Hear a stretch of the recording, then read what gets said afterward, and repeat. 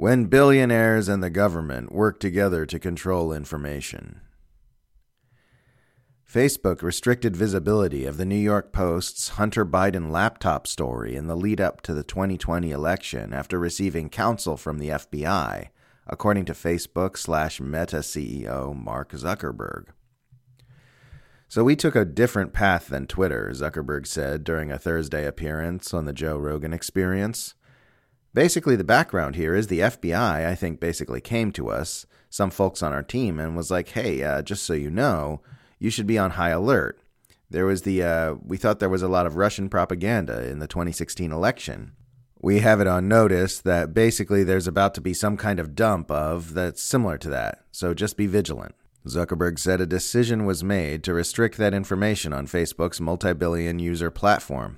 He said that unlike Twitter, which banned the sharing of the article entirely, Facebook opted for the somewhat subtler option of censorship by algorithm. The distribution on Facebook was decreased, he said, adding when pressed by Rogan that the decreased visibility of the article happened to a, quote, meaningful extent. As we've discussed previously, censorship by algorithm is becoming the preferred censorship method on large Silicon Valley platforms because it can be done to far more people with far less objection than outright deplatforming and bans. In addition to being censored across social media platforms, the Hunter Biden laptop story was first ignored and dismissed by the mainstream news media, then spun as a Russian disinfo operation. Those media outlets eventually came around to admitting that the leaked emails were probably in fact authentic, and Hunter Biden himself tacitly authenticated them himself when he acknowledged that the information could have come from his laptop.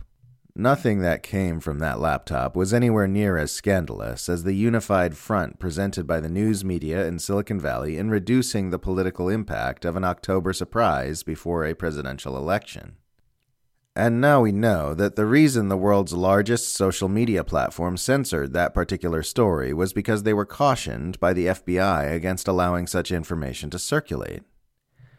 How many of those other institutions suppressed that news story because they were told to by the FBI or other government agencies? How often are U.S. government agencies involving themselves in the act of censorship? What other information is being suppressed in this or similar ways? What other information will be suppressed in the future? Because of the veils of government and corporate secrecy which obscure our view of the behaviors of power, we don't get to have answers to these questions. All we get to have is what oligarchs like Mark Zuckerberg choose to tell us, in whatever way and to whatever extent they choose to tell us about them. But even what we've been told is pretty ugly. A government agency and a social media platform of unprecedented influence teaming up together to silence impactful political speech is censorship by any sane definition. Mainstream liberals can come up with all kinds of arguments for why the continually expanding justifications for online censorship are fine and normal and not really censorship. But are they able to maintain those justifications when government agencies are actively involved? Is it really better when political speech is being censored by a collaboration of government operatives and billionaires than directly censored by the government alone?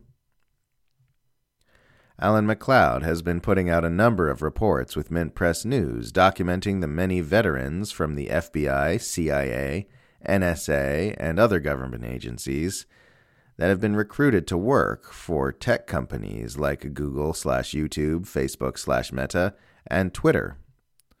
The intimacy with which these governments and corporate entities are working together is growing closer and closer, and they're making less and less effort to conceal it.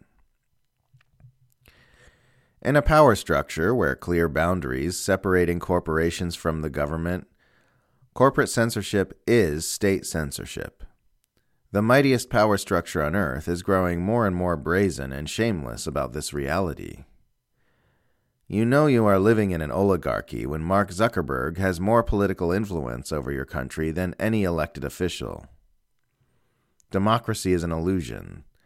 Those who live under the U.S. empire are a propagandized and politically impotent population who only think they are free because they've been given the illusion of freedom, and less effort is being made to sustain that illusion.